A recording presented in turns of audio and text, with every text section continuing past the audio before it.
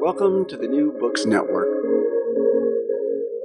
Hello, everybody, and welcome back to the New Books in Economic and Business History, a podcast channel on the New Books Network. I'm Ghassan Moazin, one of the hosts of the channel. Today, we'll be talking to Dr. Austin Dean, who is assistant professor at the University of Nevada, Las Vegas, and we will talk to him about his recent book, China and the End of Global Silver, 1873 to 1937, which came out with Cornell University Press in 2020, and is a wonderful study of Chinese monetary reform during the late 19th and first half of the 20th century that not only sheds new light on modern Chinese history, but also provides many new insights for historians of global history and U.S. history. So Austin, thanks so much for taking the time, and welcome to the New Books Network. Yeah, thank you so much for inviting me, and I'm really looking forward to the conversation.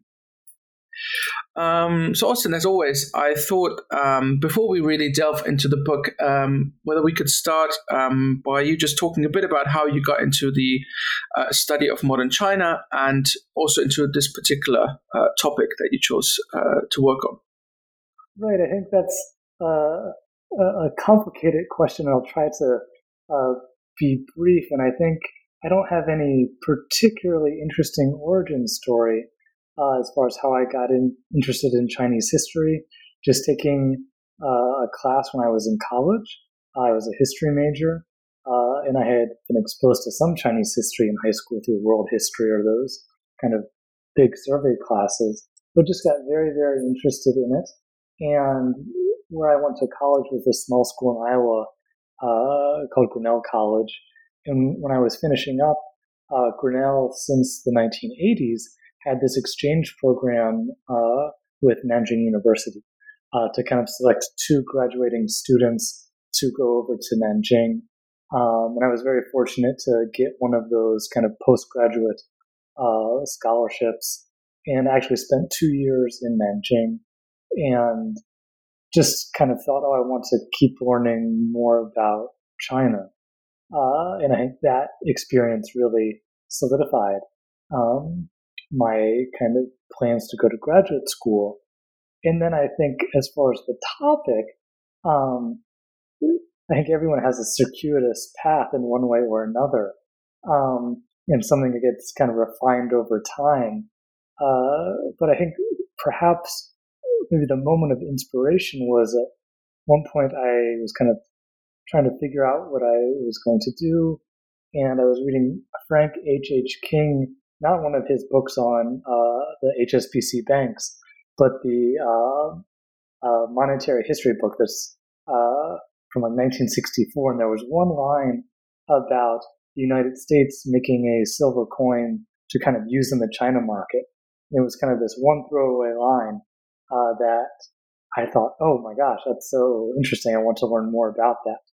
And slowly over time, that kind of turned into the book after kind of lots of, changing of my mind and frustrations and back and forth.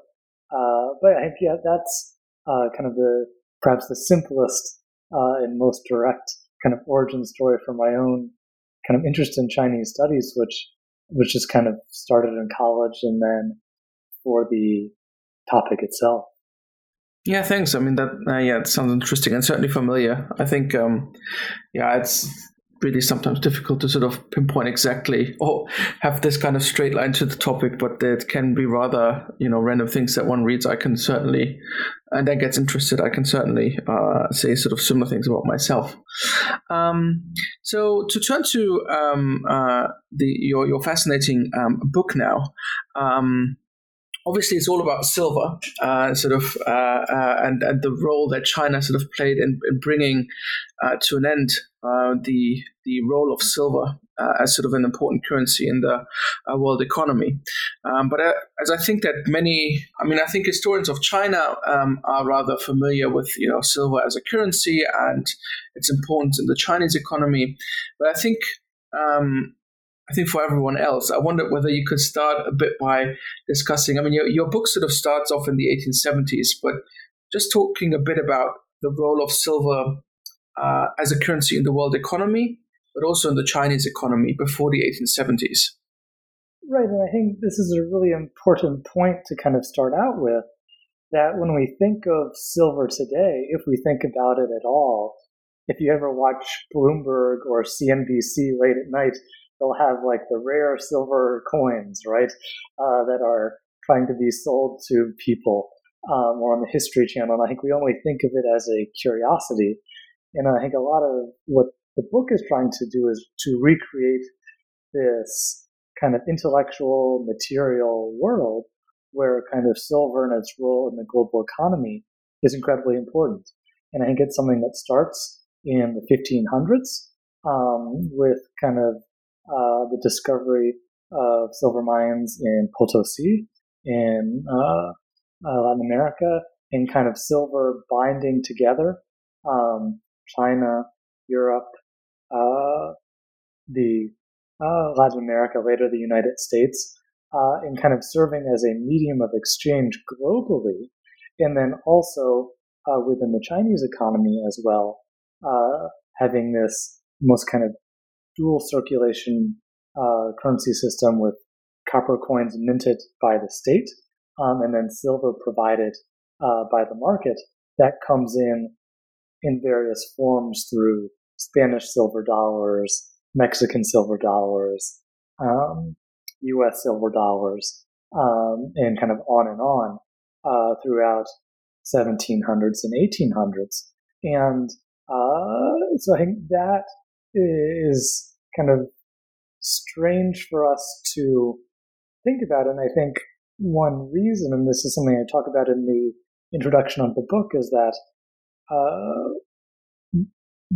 I think there's a lot of focus on the creation of the gold standard, right? How did it work?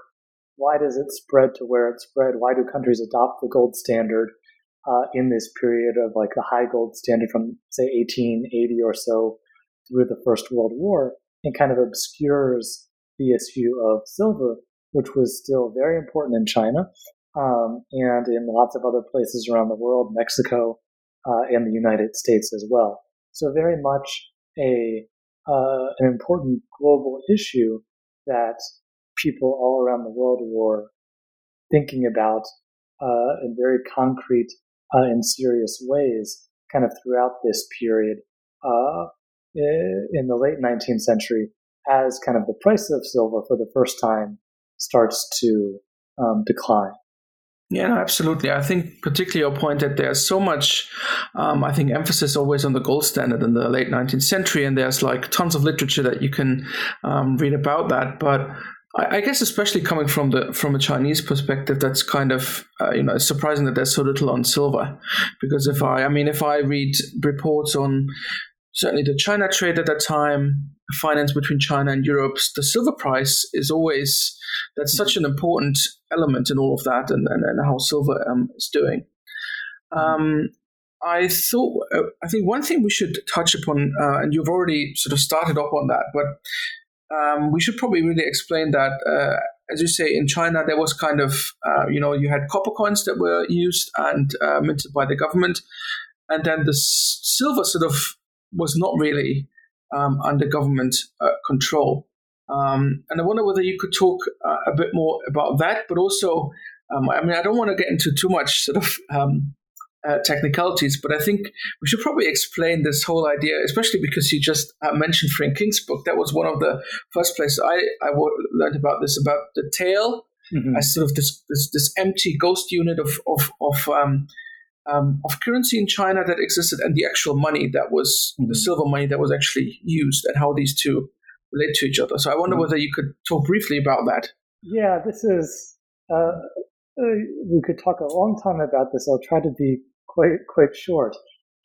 At kind of the simplest level, you had, let's say, copper coins with kind of holes in the middle of them so they could be strung together, that were made by various provincial mints. And those served, again, in general, in kind of local level trade, regional trade, where silver, which again was provided by international trade in the market, was sometimes in ingots or chunks, or sometimes in silver coins of Mexican silver dollars or US silver dollars. And then there were these kind of abstract units of account known as taels. And there wasn't just one or two, there were a lot that depended on kind of where you were. There was a Shanghai commercial tael. In most kind of major trading ports and market towns had kind of their own commercial unit of accounts, which is kind of an abstraction, right? And then the kind of the rule of thumb was that a Mexican silver coin, for example, could satisfy like 0.72 of a tael unit of account in Shanghai, but that could differ in the time of the year, kind of the supply and demand of money. And then also the ratio between copper and silver coins could also change a lot depending on numerous factors that can change over the course of the year and then also many years as well. So I think that's kind of one, I think, perhaps a barrier to try to wrap your head around, because it seems at the outset quite unfamiliar.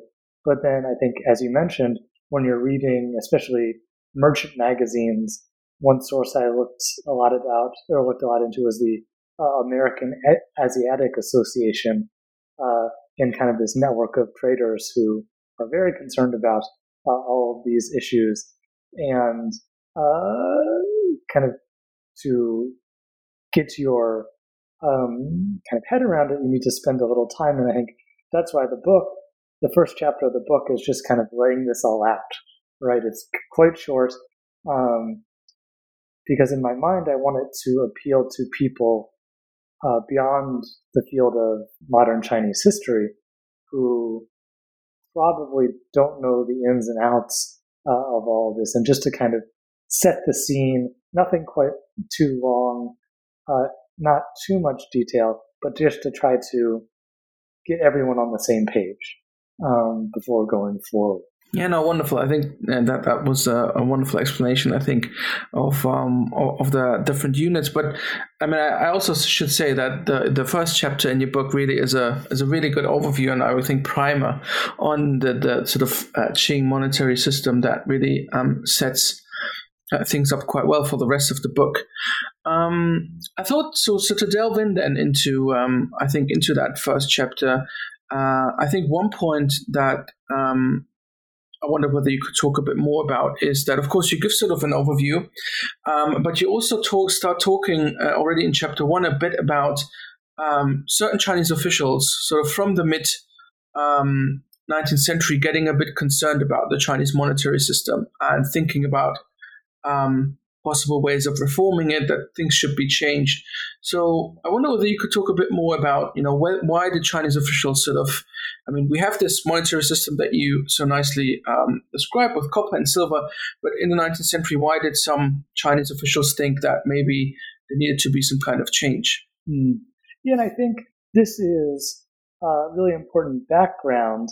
And here, if people listening to this haven't read the book China Upside Down by Lin Man Hong, I really recommend that book, which is in some ways kind of a prequel to my book, looking at especially the kind of what we might call kind of the currency crisis of the 1820s, 1830s, when kind of the silver and copper ratio gets quite disjointed or moved very far away from the historical average.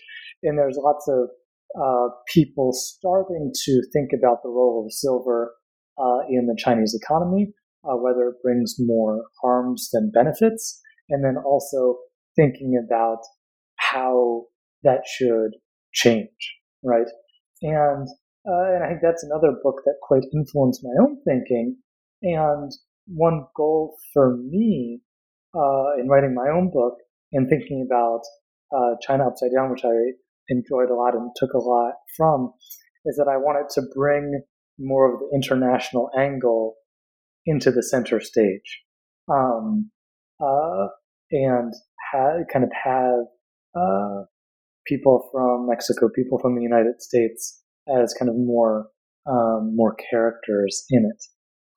So I think that's kind of this key event in the 1820s, 1830s, generally known as like the Daoguang Depression, and kind of the kind of unprecedented relationship between copper coins and silver, and kind of that spurring an initial wave of thinking about, how does and should the monetary system of China interact with the rest of the world. Yeah, absolutely. And I think, I don't know, I just, I think we should highlight again what kind of I think from our perspective now, it's sort of really strange to think about, having a country where silver is so important, but actually the state doesn't really have any control over it. It's sort of foreign currency flowing in. And and I think, the officials have to try, sort of, as this ratio between copper and silver gets out of whack, they sort of start thinking then, what are we going to do about this, and is it actually beneficial? But I really also take your point, and I think this is really one of the things I really admire and like most about your book, is that you really bring in this global international perspective. So it is not just a story about China from sort of this, China-centered, China-focused perspective, but rather you really bring in the global dimension to all of this. And particularly the United States, of course, plays a role. And so, I think in the book we can see that sort of in chapters 2 and chapter 3, you sort of, I think you even say it like that, you bring the two strands, sort of, you set up sort of the two strands of your narrative. And then chapter 2 first, and chapter 3 looks at China, of course, but chapter 2 looks at the United States. And tells this, I think, really interesting story about the U.S. trade dollar. And I think that was what you were sort of referring to in the Frank King book as well. So I wonder whether you could talk a bit more about, the global context that you bring in chapter 2, but in particular the story of the trade dollar, because I think it's a fascinating story that is really not known well enough by people. Yeah, and I think I'm glad that because that story was kind of the impetus of the whole project, that it plays the role of kind of the launching off chapter after the introduction. And I think this is one area where I really, and hopefully also contributing something to U.S. history, where kind of the two angles I set up is kind of the international angle, places like the United States, Great Britain, Japan, wanting to have more of a role, perhaps influencing Chinese monetary system or having control over the Chinese monetary system, versus kind of internal efforts within China, thinking about how the currency system should change. And I think in that first chapter is kind of setting up this story of the United States creating this coin to try to use in the China market to replace the Mexican silver dollar as the coin of choice. And it's also kind of very much in the context of American political economy at the time, where the same kind of act, the Coinage Act of 1873, that creates the trade dollar, also, several years later become known as the Crime of 73, for kind of taking the U.S. off of bimetallism, putting it on gold standard, and plays a huge role in the discourse of late 19th century U.S. kind of domestic politics. And I'm trying to hopefully add something to that by talking about the story of the trade dollar and how it kind of has, in some ways, is unsuccessful, right? It doesn't take hold really in the China market. A lot of these coins are still circulating in the United States, which causes its own kind of set of problems. And I think it also shows what we might call kind of the arrogance of the United States, where all the people advocating for this measure say that it will work wonderfully, and then several years later you have all these consular reports coming in from American consular officials throughout China saying, well, we have never seen a trade dollar here, and we doubt it will ever take hold. And I think that we see a similar attitude kind of throughout the rest of the story with kind of American officials and perhaps Japanese officials and British officials kind of overestimating their ability to kind of influence these things. But I think it particularly stands out in the U.S. case, and the trade dollar is kind of an interesting origin story of that kind of offer a simple solution and completely overestimate the expected results. Yeah, I mean, you already, it really is a fascinating story. But I want to, I mean, you already said that it failed and it kind of didn't work out as I guess people in the US had hoped. But do we actually, I mean, could you talk a bit about like why it didn't work out, but also what the response in China was? I mean, was that received at all? Were people just, not caring about it all? Or was I think that it does take hold a bit in the kind of areas around Hong Kong, into Fujian, Xiamen, and other places. However, it is traded at a discount to the Mexican silver dollar. And then also there were some complaints that it was kind of too heavy and too fine a coin, so it would be melted down for its bullion as well. So I think there are multiple kind of factors at play. And then especially in kind of the northern areas of the country where silver did not circulate, northern and central areas of the country, where again, in general, silver didn't circulate as much as on kind of, we'll say, the south and southeast coast. These are all factors. And various kind of U.S. Consular officials try to say that they will only conduct business using U.S. trade dollars, but that's not a tenable position, and try to get merchants to stop putting kind of chop marks on the coin, kind of these symbols to attest to kind of that the coin is not counterfeit, that merchants kind of had their own chop marks that they would use. And that effort also kind of comes to naught. So I think there are various factors about kind of the coin itself, the existing situation in various cities, and kind of existing practices as well. Yeah, and I think it generally also speaks to the fact how difficult it is to sort of bring in a new currency and try to replace a sort of something like the Mexican dollar, for example, that had been used for so long. And I think inertia is a powerful force, especially in kind of the matters such as these. Sure, yes, and then the whole experiment is also sort of aborted relatively quickly. By the end of the 1880s, it's sort of, as you explain, it sort of it comes to an end. But certainly we can sort of see then, I think from chapter 2 in your book, that the US is people in the US are aware of the sort of the monetary system in China, of course, and they try to have some kind of impact on it. And I think that sort of sets up the story that will follow in the chapters thereafter in the US role quite nicely.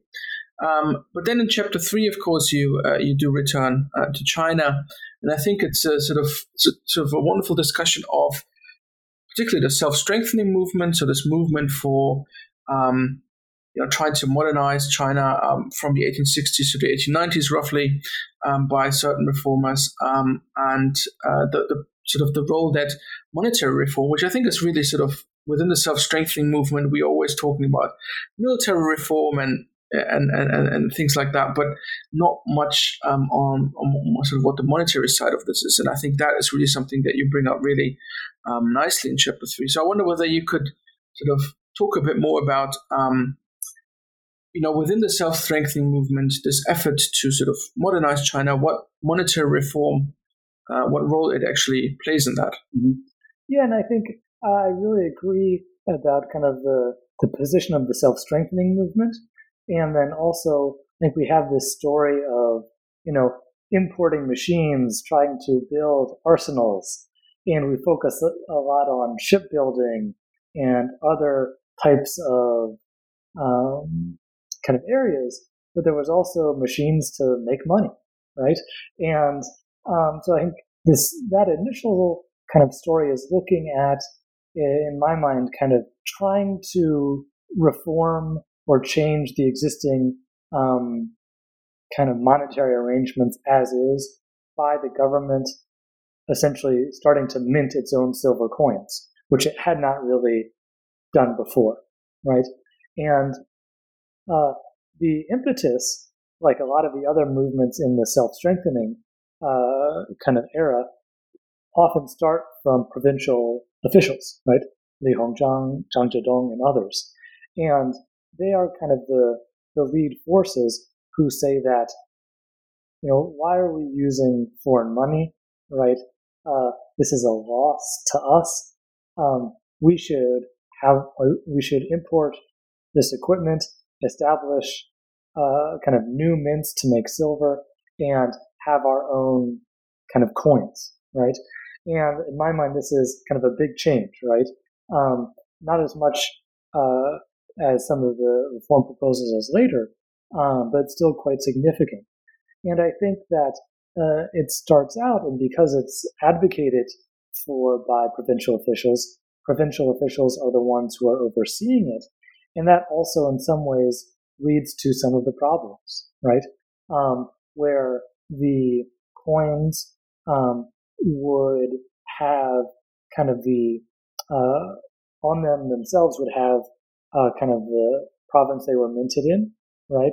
And there were lots of worries about uniformity, right, among the different provinces. And you see quite interestingly that, there would be a discount in exchange from a silver coin from Guangzhou or wherever it might be.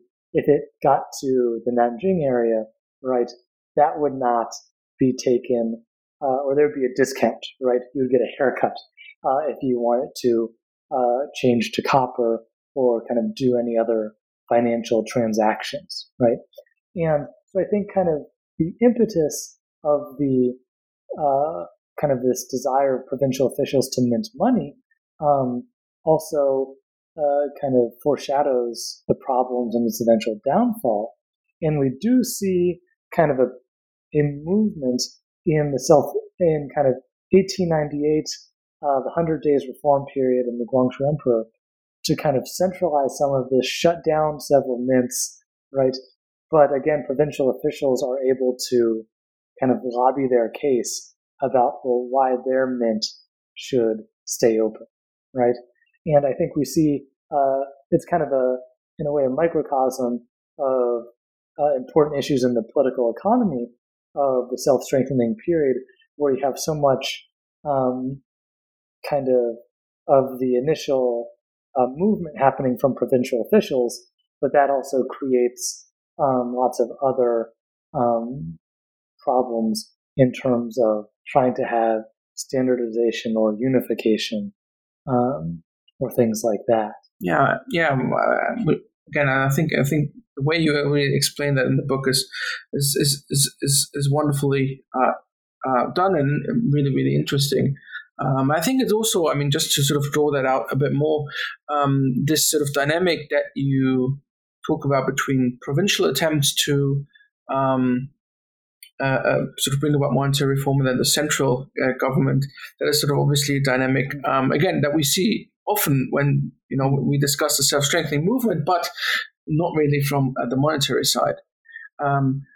What I also wonder whether, as I found very interesting, is of course that this also has larger implications of sort of the relation between the Qing government and the economy. And I wonder, whether what your thoughts on that are, because I think we can see there's a change of, I suppose one could say, more intervention by the central, by government, be that provincial governments or central government in the economy that we really haven't seen so far. Right. No, and I think we see this across the self-strengthening movement with various types of companies being formed, banks, and here I think I would definitely point readers to the book by Stephen Halsey, Quest for Power, kind of Qing statecraft in the late 19th century.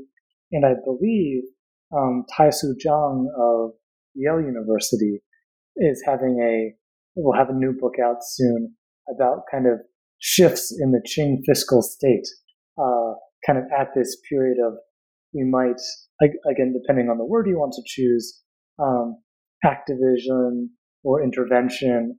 I think we see this in lots of areas with trying to win back tariff reform, tariff autonomy, as Philip Tai has studied. So yeah, I think this is, especially in the 1870s, 1880s going forward, we do see, I think, important shifts in terms of, again, what we might call activism or intervention or state building or state capacity, depending on how you want, what definition and term you want to latch on to.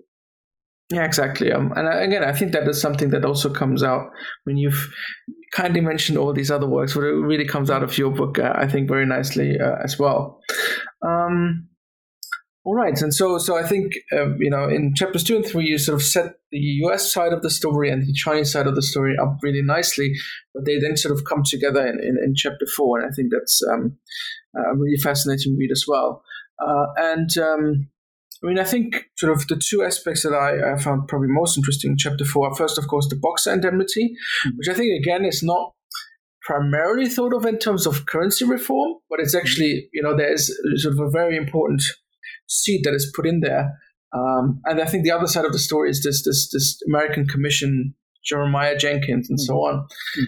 But I think first we can probably start off, of course, there was sort of the Boxer Rebellion, 1899, 1900, and then you have a foreign intervention, and then there's this big indemnity that China has to pay to these foreign powers. But I wonder whether you could talk about a bit about, what was the role of the Boxer indemnity in actually furthering currency reform and also foreign involvement in Chinese currency reform. Right. So I think, this is really important, where I think the Boxer Rebellion is obviously a huge topic in Chinese history, but I think the kind of initial aftermath of the first couple of years after the Boxer Protocol is signed maybe doesn't get as much attention, particularly in terms of how the indemnity is going to be paid. And is the indemnity denominated in gold or is it denominated in silver? And kind of controversies about that. And again, to kind of simplify, there's this controversy that evolves where some people within the Qing dynasty argue that the indemnity is not a debt in gold, it's a debt in silver, right?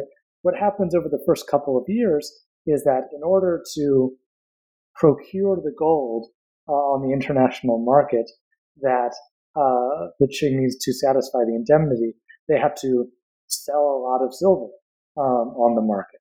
And in especially 1901, 1902, we see a kind of further, pretty acute drop in the price of silver in relation to gold.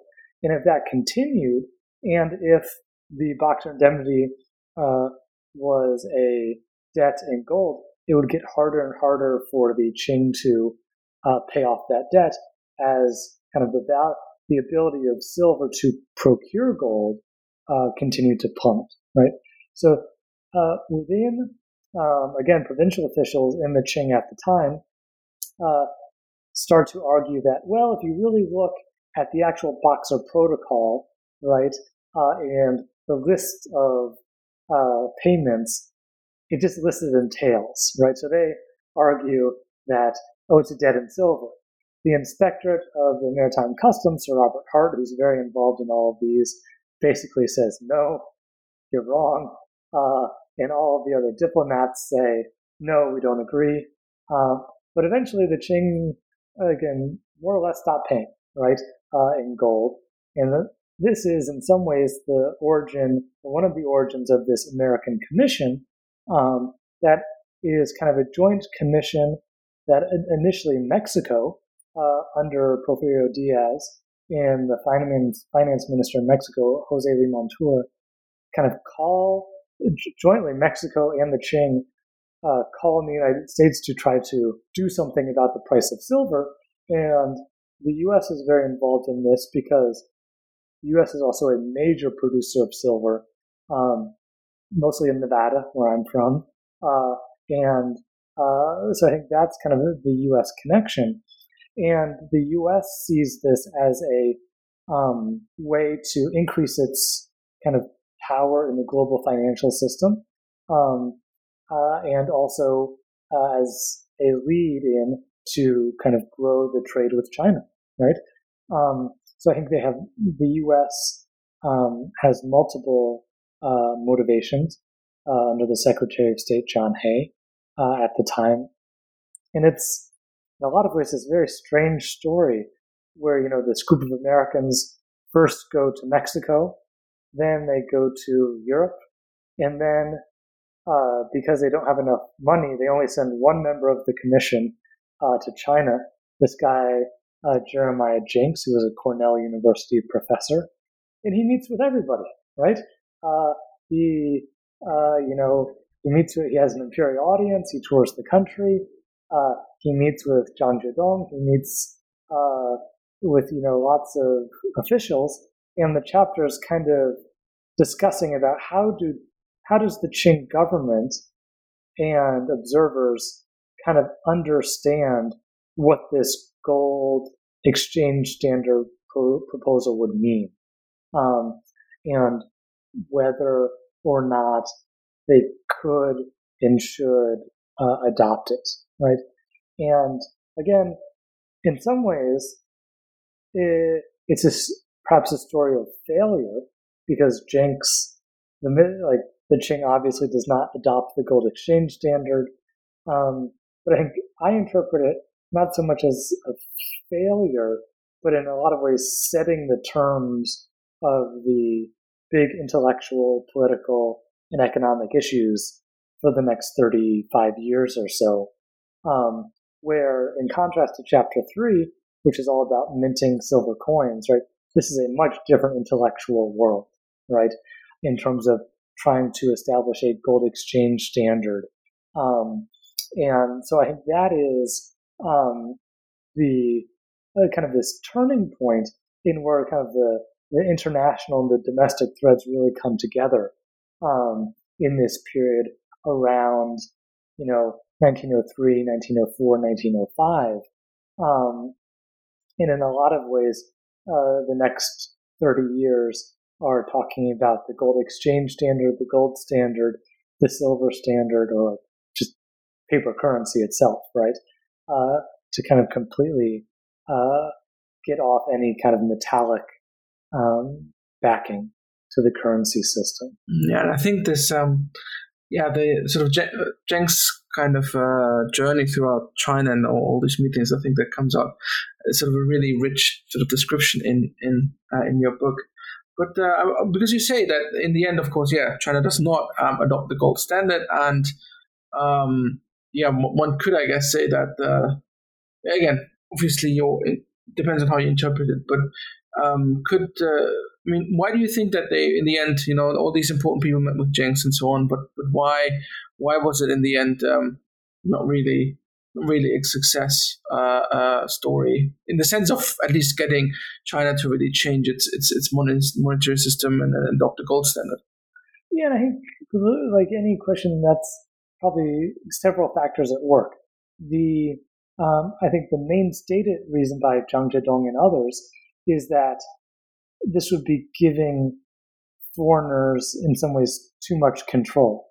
That one of Jenks's proposals is that there would be kind of certain foreign experts to come in to set up the system and kind of administer it, and as well as there would have to be a loan taken out to kind of provide the funds to make the initial shift, which would be on perhaps onerous and unfavorable terms. And I think another reason that I don't flesh out as much in the book, but I kind of, another interpretation is that it would take quite a lot of power away from provincial officials, right? Again, thinking about kind of the contours of the political economy in the 1890s, early 1900s, that mints were under the control of provincial officials, right? And while in theory, they have to report everything back to the Board of Revenue, later the Ministry of Finance, that, there was plenty of room for other kind of action. So I think a truly standardized gold exchange standard would have really taken a lot of authority away from people like Zhang Zhidong, who in his memorials, he writes 2 memorials to the central government about his meeting with Jenks.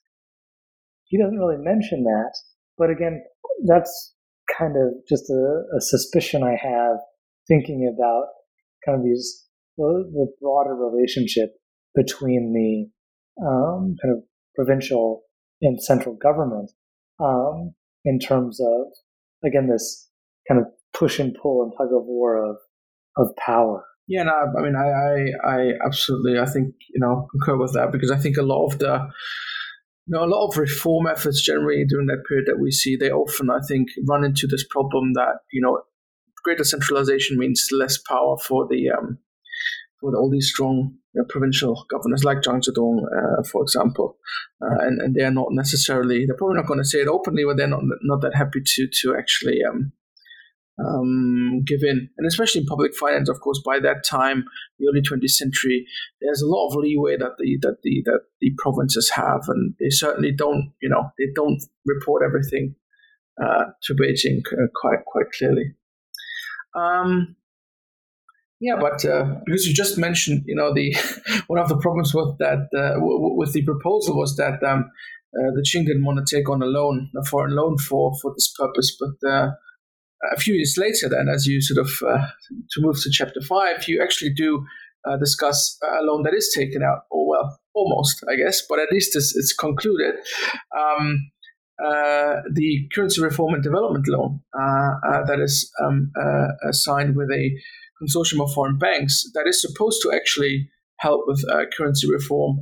But then, timing-wise, it's probably the worst timing possible because, of course, in 1911, then the Qing falls and you have the 1911 revolution, and it never really gets anywhere. But in terms of at least, properly floating the loan and actually doing what was set out. But still, I think, out of what you describe in terms of the negotiations for the currency reform loan and what it was supposed to do, it tells us a lot about foreign involvement again in Chinese currency reform.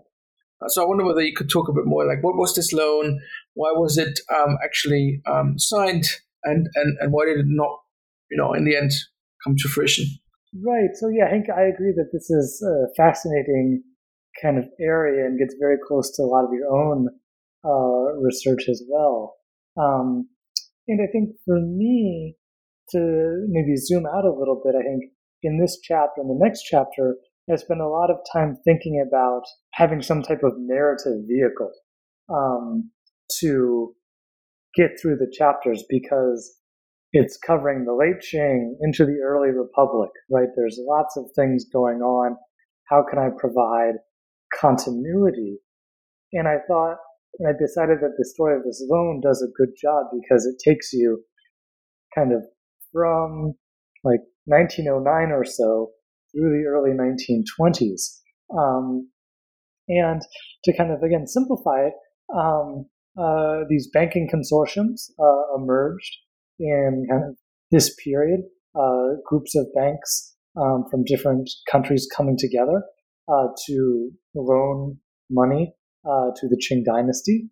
And the Americans tried to kind of elbow their way in. And there's a number of loans that are talked about.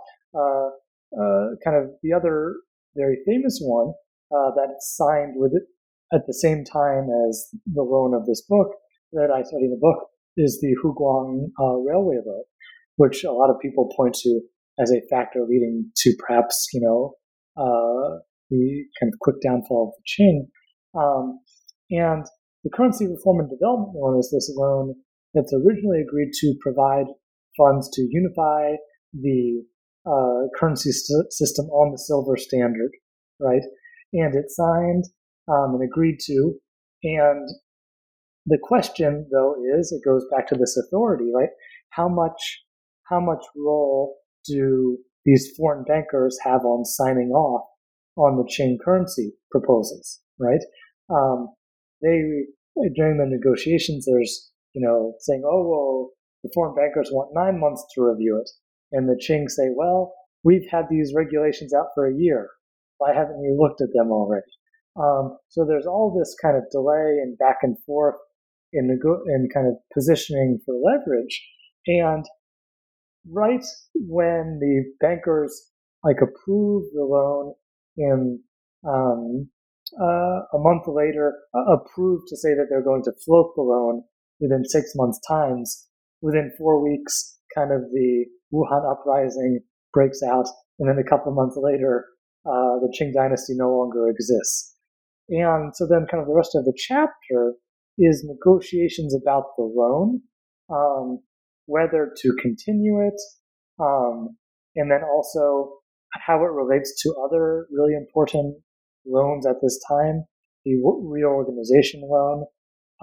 You have a lot of action where the United States, when President Woodrow Wilson comes into office, they leave this banking consortium, and then 3 years later they come back. And then at the same time, Japan is trying to kind of take advantage of the situation through kind of this figure, Nishihara, who is also trying to kind of get Chinese currency reform to happen under the guidance or control of Japan. And it becomes this kind of, even though the loan never gets made, it becomes every seemingly 6 months or so, there's this kind of crisis in all these capitals around the world. What are we going to do?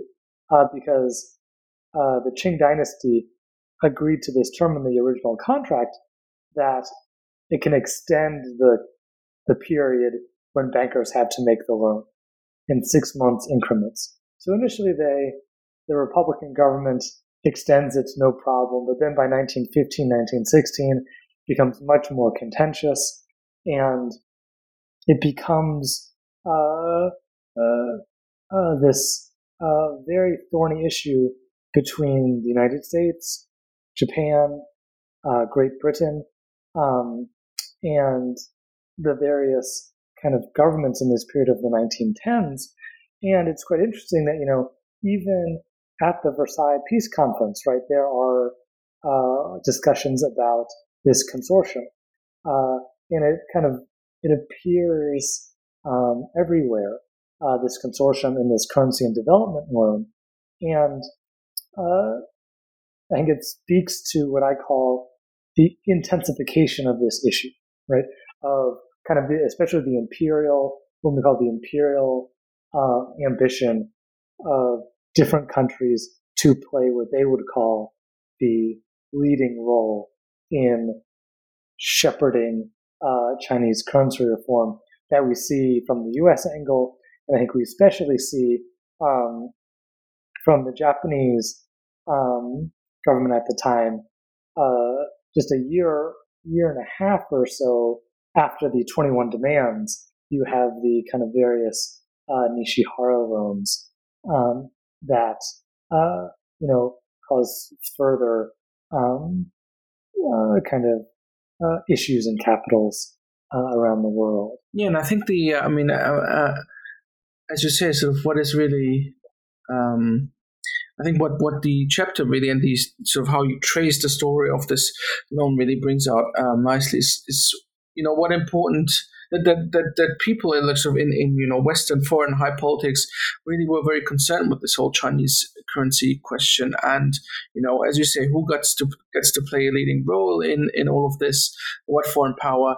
All of that is really, plays an important part again, in which I don't think many people know about or pay attention to when you read sort of accounts, for example, of as you say, the Versailles Peace Conference, for example. That's not something Chinese currency is probably not something that we immediately think about, but it really is quite a significant topic.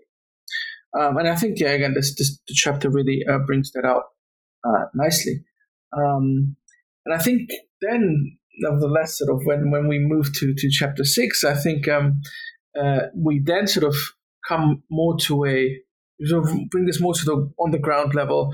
There's this wonderful case, of the new mint that is set up in Shanghai, the Shanghai Mint, and you sort of look at the role that the mint plays, sort of in the 1920s and 1930s, in trying to again do currency reform in China, but this time, of course, as we said, there was not really a silver standard in China. It was sort of all kinds of different units of currency, and in chapter 6 we look at how the Shanghai Mint is used to try and bring about a unitary silver standard. And I think it's really nice that use this particular case and really show the sort of technicalities of all of this and the role.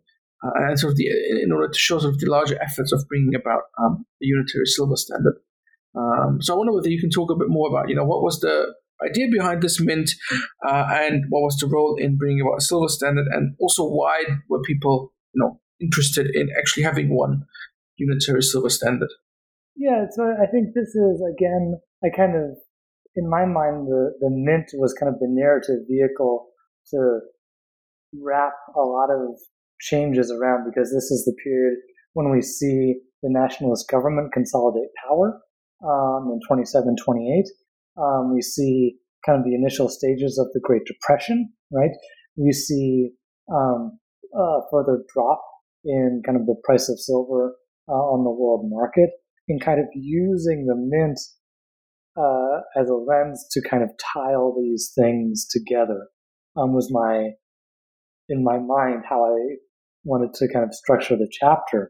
And I think that the idea of the people at the time who were kind of the force behind the mint in the early 1920s, and especially later in the latter period of the 1920s, when it actually becomes known as the central mint, is that, like, because the Shanghai tale was so important, right, that if you can have a standard unit of currency or coin in Shanghai, because Shanghai has so much what we might call market power or market influence, that will impact other places, right? And kind of help standardize and kind of further kind of make tail units of account unnecessary. And so that's kind of the initial impetus of that in the early 1920s.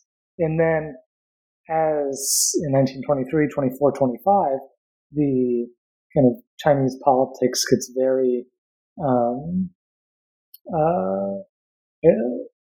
not sure what adjective to use to complicate it. You see ministers of finance coming and going quite quickly. Like all the mint, like they build a floor of it, right? And they don't really get up and running. They run out of money, and there's no more money. But then when the nationalists come into power, they kind of revamp the mint. They finish building it. You can actually still go there in Shanghai. The mint is still there. And they bring back kind of the foreign technical expert, an American guy named Clifford Hewitt, who had been running the mint in the Philippines. And then at the same time, when the mint gets going in kind of 27, 28, there's again this big discussion about, well, what kind of currency system do we want? Like, should we try to go on the gold exchange standard? Should we stick to silver, right? And we have this kind of similar debate again, but it plays out now in the context of the initial period of the Great Depression, right? Where there is another kind of U.S. mission by a Princeton professor, Edwin Kemmerer, who goes and tries to give the nationalist government financial advice on a whole host of issues, the currency being one of them.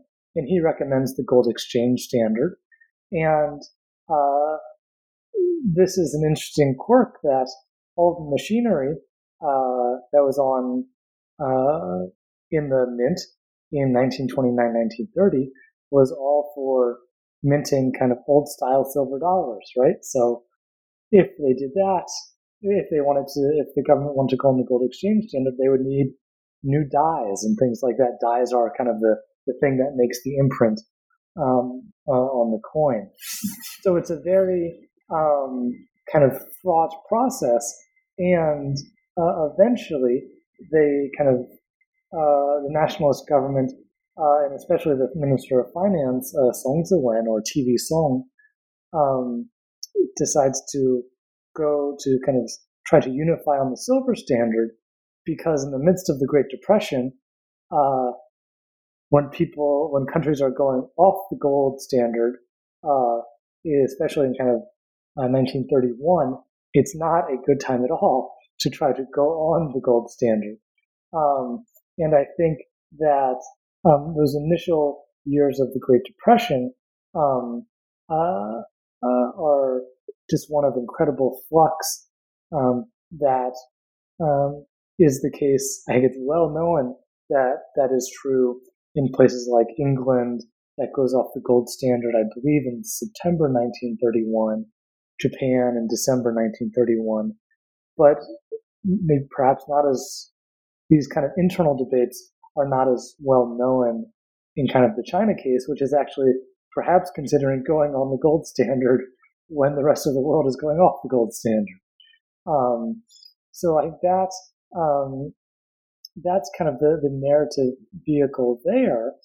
And kind of the way that chapter ends is that the nationalist government does kind of get rid of the different tail units of account, and the Shanghai Mint does open, but the coin it makes kind of reminds people of it's kind of a rising sun in the background with kind of birds overhead, and it reminds people of Japanese planes that had recently kind of bombed Shanghai.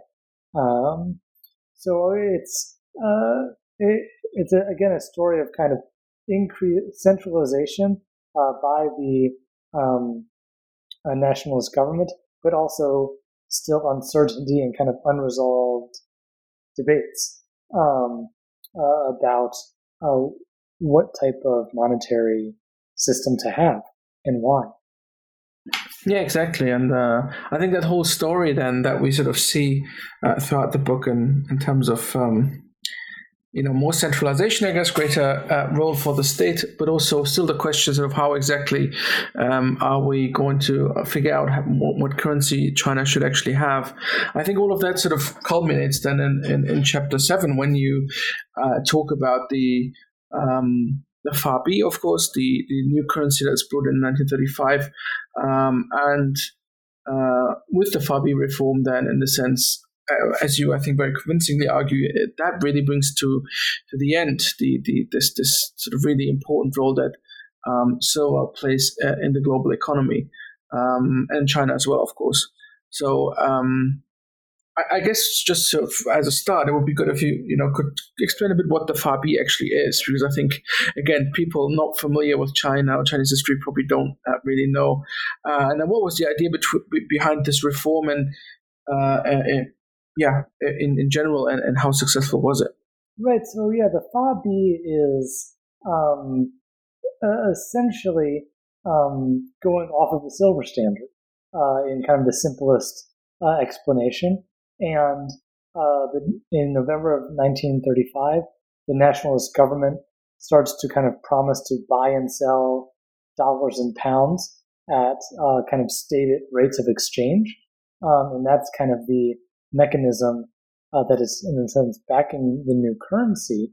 And kind of the path to that is, again, heavily influenced by the Depression and also the United States, where there's a thread of argument in the United States that the reason the world is in a depression is that China is on the silver standard, what some American politicians call the loincloth standard of living, right? And that because China has so many people, but they aren't able to buy enough products, right? That global commerce has come to a halt. And that's a particularly, especially certain U.S. senators, especially one Key Pittman from Nevada, who's a very influential senator on the kind of Senate Foreign Relations Committee. This is his kind of theory of the Depression, right? That, well, the reason we're in a depression is because people in China, the purchasing power of silver, it just has continued to fall. And if we raise the price of silver, the people in China will start buying more stuff, and then the depression will be over, right? And he is arguing this in kind of 32, 33, and he becomes influential. And again, this is perhaps, we don't need to get too much into the internal politics of the United States at the time, but there is kind of this thing called the Silver Purchase Act of 1934. It's basically the U.S. pledging to buy silver on the world market at above market rates until it reaches a certain kind of price, or that it forms a certain percentage of like U.S. reserves, right? So it's basically a huge silver buying campaign. And a lot of people, observers in China, have said, this is not going to work out the way you think it will, and that there are many factors working in the global economy, and we shouldn't have a silver-focused interpretation of this economic crisis, and that it will kind of bring more harm to China than benefits, as silver might flow out of the country and cause a lot of hardships internally and lead to actually deflation. And that's more or less what happens. Again, trying to simplify over kind of summer, fall 1934, and then into 1935. And then the question becomes, for internally within the nationalist government, well, what to do and how to do it, right? And it's, in some ways, their hand is forced, and in some ways, all of these kind of debates and discussions that have been percolating for 30 years kind of culminate. And essentially what happens is that the nationalist government sends a representative to the United States to essentially say, well, buy our silver, give us dollars, and we will have this kind of new FAB, which the Secretary of the Treasury at the time, Secretary Morgenthau, there's this sense that, there's a sense in the United States that, well, this is the moment that the U.S. has been waiting for, right? I think, again, there was kind of an overly optimistic reading of the situation, but essentially that a lot of people in China doubt that the government is going to be able to do anything.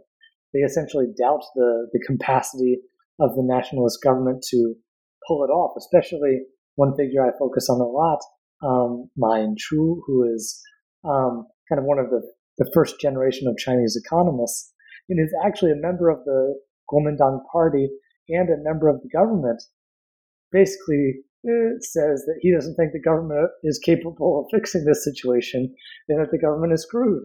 And he's a high-ranking official, which is kind of interesting to hear. And I think kind of despite doubts within China and abroad, when you go back and read The Economist magazine from this period, they have their doubts. Kind of the government pulls it off.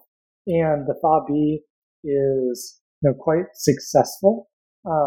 in kind of 35, 36 in terms of bringing price stability and also holding the exchange value from, say, November 35, really even through the initial period of World War II into kind of, say, spring 1938 or so, when Japan will kind of establish like the Federated Bank of Northern China in kind of the kind of currency war aspect of World War II kind of really reaches its acute phase. Yeah, no, absolutely. I mean, it's sort of always interesting to speculate what it would have happened, of course, if, 1937, you don't have the start of World War II in Asia, and how the Fabi could have developed, because, of course, after the initial phase of the war, of course, it becomes very difficult for the nationalists to sort of maintain the currency. But as you say, I mean, even though people like mine who were skeptical, it actually, as you sort of explained very nicely in the book, it actually works out. At the beginning, at least before the outbreak of war, the Fabi is actually quite successful. But I wonder whether you could talk, I mean, you also make, of course, a point in the chapter, but also in the book more generally, that this, first of all, it's very nice how you show that, the sort of interaction with the United States, how that has repercussions for Fabi and the Silver Purchase Act and so on, for the decision to have this Fabi reform. But of course, you also make the point that this reform and China going off the silver standard effectively also ends this era of silver in the global economy. So I wonder whether you could talk a bit more about, this conclusion that you sort of draw in the book and in this chapter. Right. And I think that, this is, by this time, I think China's, the largest country in the world still in the silver standard, right? And as we kind of mentioned at the beginning, it's, in kind of the middle of the 1500s when silver starts to play this role in international commerce, and it continues to do so for, until the mid-1930s. And you see other countries at various times, India, Mexico, and others go away from bimetallism or go away from the silver standard. And it really is China, which is the last country still using silver as kind of the base of its monetary system. So I think that 1935, when the nationalist government switches to the Fabi reform, it marks obviously a huge change in Chinese history, but I think it does mark this end in this period in world history where, silver starts to kind of fade from public consciousness, right? I think throughout the story I tell, and even, in previous times, right, silver was a incredibly important topic of discussion for bankers, policymakers, merchants, right, all around the world. And that just, I think, really stops being the case after kind of the Fabi reforms. And then, of course, at the end of World War II, you have the Bretton Woods system and kind of all these other developments. So I think it is really this hinge moment, and does kind of, in some ways, mark the end of kind of the silver period of world history, if you want to date that to, say, the mid 1500s through kind of the 1930s. I think, again, this is sort of very fascinating in how it shows that, what we, not only does, the US have an impact, or global developments have an impact on what is happening in terms of currency reform in China, but of course also the other way around, like the Fabi reform are very much a sort of reflective of larger processes in the global economy with the end of sort of the importance of silver in the global economy that it had before. So we've sort of very nicely, and you've sort of very nicely taken us through the different chapters in your book. But I wonder, sort of to close up, whether you could maybe want to highlight a bit so briefly, what do you think you want to do? What your book contributes to both Chinese history, but also, I guess, U.S. and global history, if you want to do that. Yeah, I think that I guess I see myself in terms of Chinese history as one book, and I think an emerging number of books focused on kind of state building or state capacity in kind of the late Qing period through the Republican period. That all books I've taken a lot from Ho Wen Kai, The Path to the Fiscal State, the Stephen Halsey book that I mentioned, that all kind of have the currency issue to the side, right? And not as one of the main focus points. So I think I see myself placing myself in that literature within the context of Chinese history. In the context of American history, I'd say I'm hoping to show kind of the silver aspect of the U.S. in the world. Kind of the silver issue and bimetallism is very well studied in kind of internal domestic politics in the U.S., but kind of the international aspects of it are not as well known. Then I guess finally in world history, just to kind of hopefully, bring more attention to the story of silver when most people focus on gold. And this is something that, I teach a world history class. And if you look at most world history textbooks, that are written for survey levels, they all talk about silver in the 1500s and the 1600s. But then the story just kind of fades away, right? So I see myself as hopefully providing kind of the conclusion of that story. Yeah, and again, as I also mentioned at the beginning, I think the sort of absence of silver when during the late 19th, early 20th century, when everyone is going on about the gold standard, is really quite obvious, and it's sort of I think that in that regard as well as in many others, your book really makes an important contribution. So Austin, we've already taken up a lot of your time, and I'm just sensitive of the fact that we have done that. But I thought before we close, I just wanted to ask you, now that this book is done and it's being read by everyone, what you're working on now. So what your next project is, and what is in mind there? I think probably like a lot of people out there have been kind of struggling to kind of shape a research agenda given kind of the state of the world, where I was wrapping up this book in February, March 2020. And then things changed a lot, and I don't think I even had access to my library for like 6 or 7 months at the university. But I think the next big project is going to be a biography of Ma Ying-chu, the economist that I mentioned, where I kind of read a lot of his stuff, and luckily I have his collected works, which are 17 volumes, each like 300 or 400 pages, and that's been for the past year and a half or so kind of my main source base that I can work with, given kind of again the state of the world. And he's just a fascinating figure, born in the Qing dynasty, studies abroad, serves in the nationalist government, decamps to the communists, actually put under arrest by Chiang Kai-shek in World War II, right? His population theories don't get approved of. And I think the goal at the moment is to make it kind of a book that could be used in a modern China survey class, because his life encompasses kind of the Qing, the nationalist period, and then the PRC, and then kind of obviously the population issue has impact today as well. So that's kind of the big project, at least in my mind.